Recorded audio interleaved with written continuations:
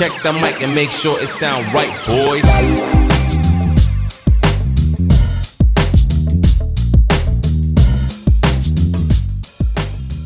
What's good, ladies and gentlemen? Welcome to another episode of the Let's Do This Together podcast. I'm your host, Arnold Talaga Arda, and today is going to be a doozy because we're going to be talking about something that I'm way too familiar with, unfortunately, and that is sleep paralysis. Yeah.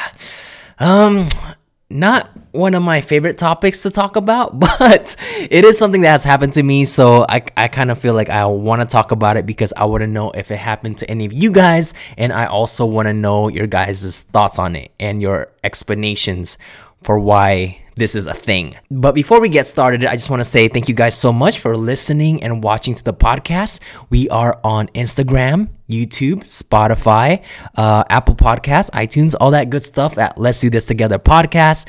And if you guys want, you guys can leave me a 5-star rating and leave me a review. That would help me out a lot. And as always, before we get started with the podcast, I want to read one of your guys' reviews.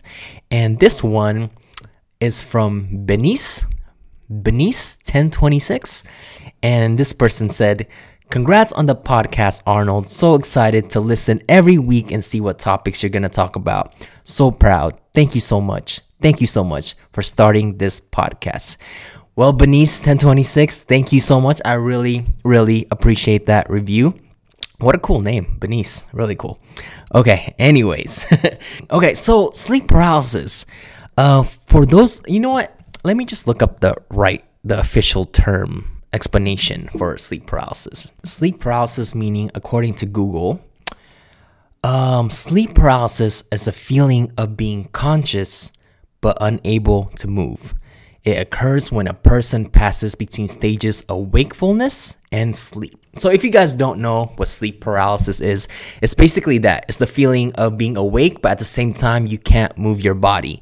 And there's been a scientific explanation for it, and there's also been a paranormal explanation for it. This has happened to me, I want to say, I'm trying to think. I think 3 or 4 times. I think I've experienced sleep paralysis 4 times in my life. I don't want to experience it anymore, by the way. Okay, but the first one was very traumatic, you guys. The first time I've experienced it, I was 14 years old.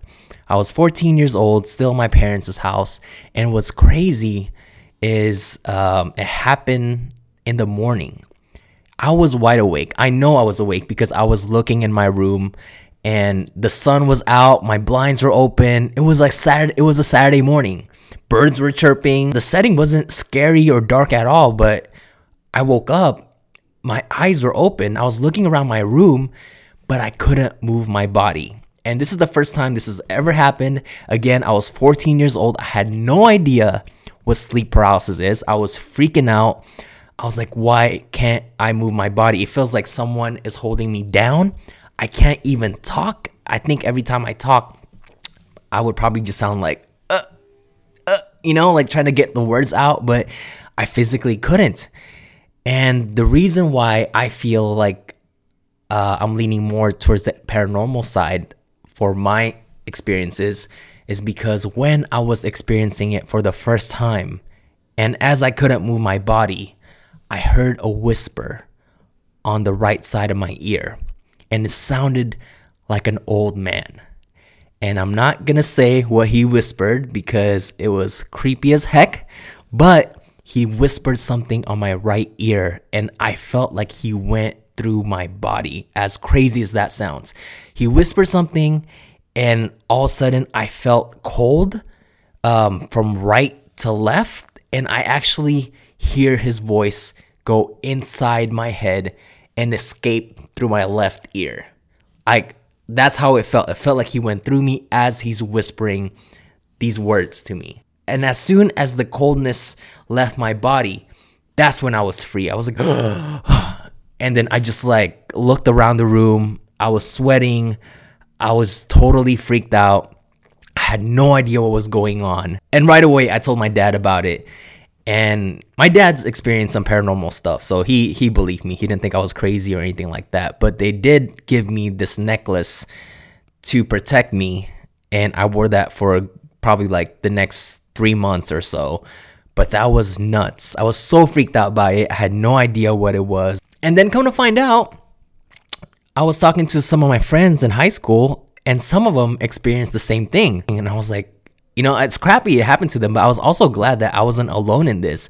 They had the similar experience without the voice though, but they did still feel like they were held down and they couldn't move and they couldn't talk. But again, some people feel like there's a logical explanation to it. So I'm gonna look up the scientific explanation to sleep paralysis. Researchers believe sleep paralysis is caused by a disturbed rapid eye movement cycle because it most likely happens as people are falling into or coming out of REM sleep, REM sleep. During that stage, the brains normally paralyze their muscles anyway, so they don't act out their dreams. Okay, that is the scientific explanation to it. Let's see what the paranormal explanation is. So the paranormal explanation to this is that some people believe that when you do experience sleep paralysis, there is a spirit or a demon either sitting on you or is near you. And I feel like we don't need that in our lives and that it shouldn't be happening, but that is the paranormal explanation to it. So again, 14 years old, that was my first sleep paralysis experience. Fast forward 6 years later, I was 20 years old and we just moved into a new house. And before this house was built, it was an empty lot. We were the first family to move in. And the first 2 weeks of us living there, us meaning me and my parents and my cousin, every other day I'd wake up with sleep paralysis the first 2 weeks. I don't know why that was happening, but it would happen almost every other day. And I said this before in prior YouTube videos. I don't know if I said this before in the podcast, but that house turned out to be haunted. Sleep paralysis was the first, I guess, weird experience that I had in the house, but later on I would hear voices, my cousin would hear voices, and people would just get a bad feeling when they're in the house. So yeah, almost every other morning I wake up and I would have sleep paralysis. And you guys, trying to snap out of sleep paralysis is exhausting. At least it was for me, because again, when I would have it, I physically can't move my body. I can't talk. It feels like something's holding me down. So I'm constantly trying to snap out of it, trying to move using every energy I have. And when I do finally snap out of it, I'm completely exhausted and tired because, again, I used up all my energy to shake off that feeling. And another reason why I feel like my experiences lean towards more on the paranormal side is because one of the times that I experienced this in that house, again, this could be debunked. I could be half asleep. It might have been a dream. I don't know. But I remembered that while I was having sleep paralysis in the house, I did see, I don't like saying this. I really don't. I did see a dark figure. And it was a silhouette of like a person with a hood. I couldn't see its face or anything like that. But it was just like an outline of a black hooded person. And again, I could have been dreaming. I could have been half asleep. But I do remember seeing that. So that's why I'm leaning towards the fact that it was a paranormal experience.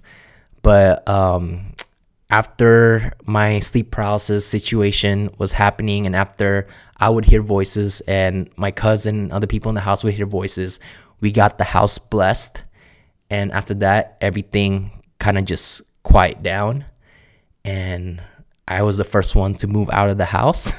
But I would, sometimes check up on my cousin and say, hey, anything weird happening in that house? And thank goodness, nothing weird has happened so far. So yeah, I guess I've experienced sleep paralysis more than 4 times. If I experienced it every other day for the first 2 weeks in that house, I guess I just blocked out that memory.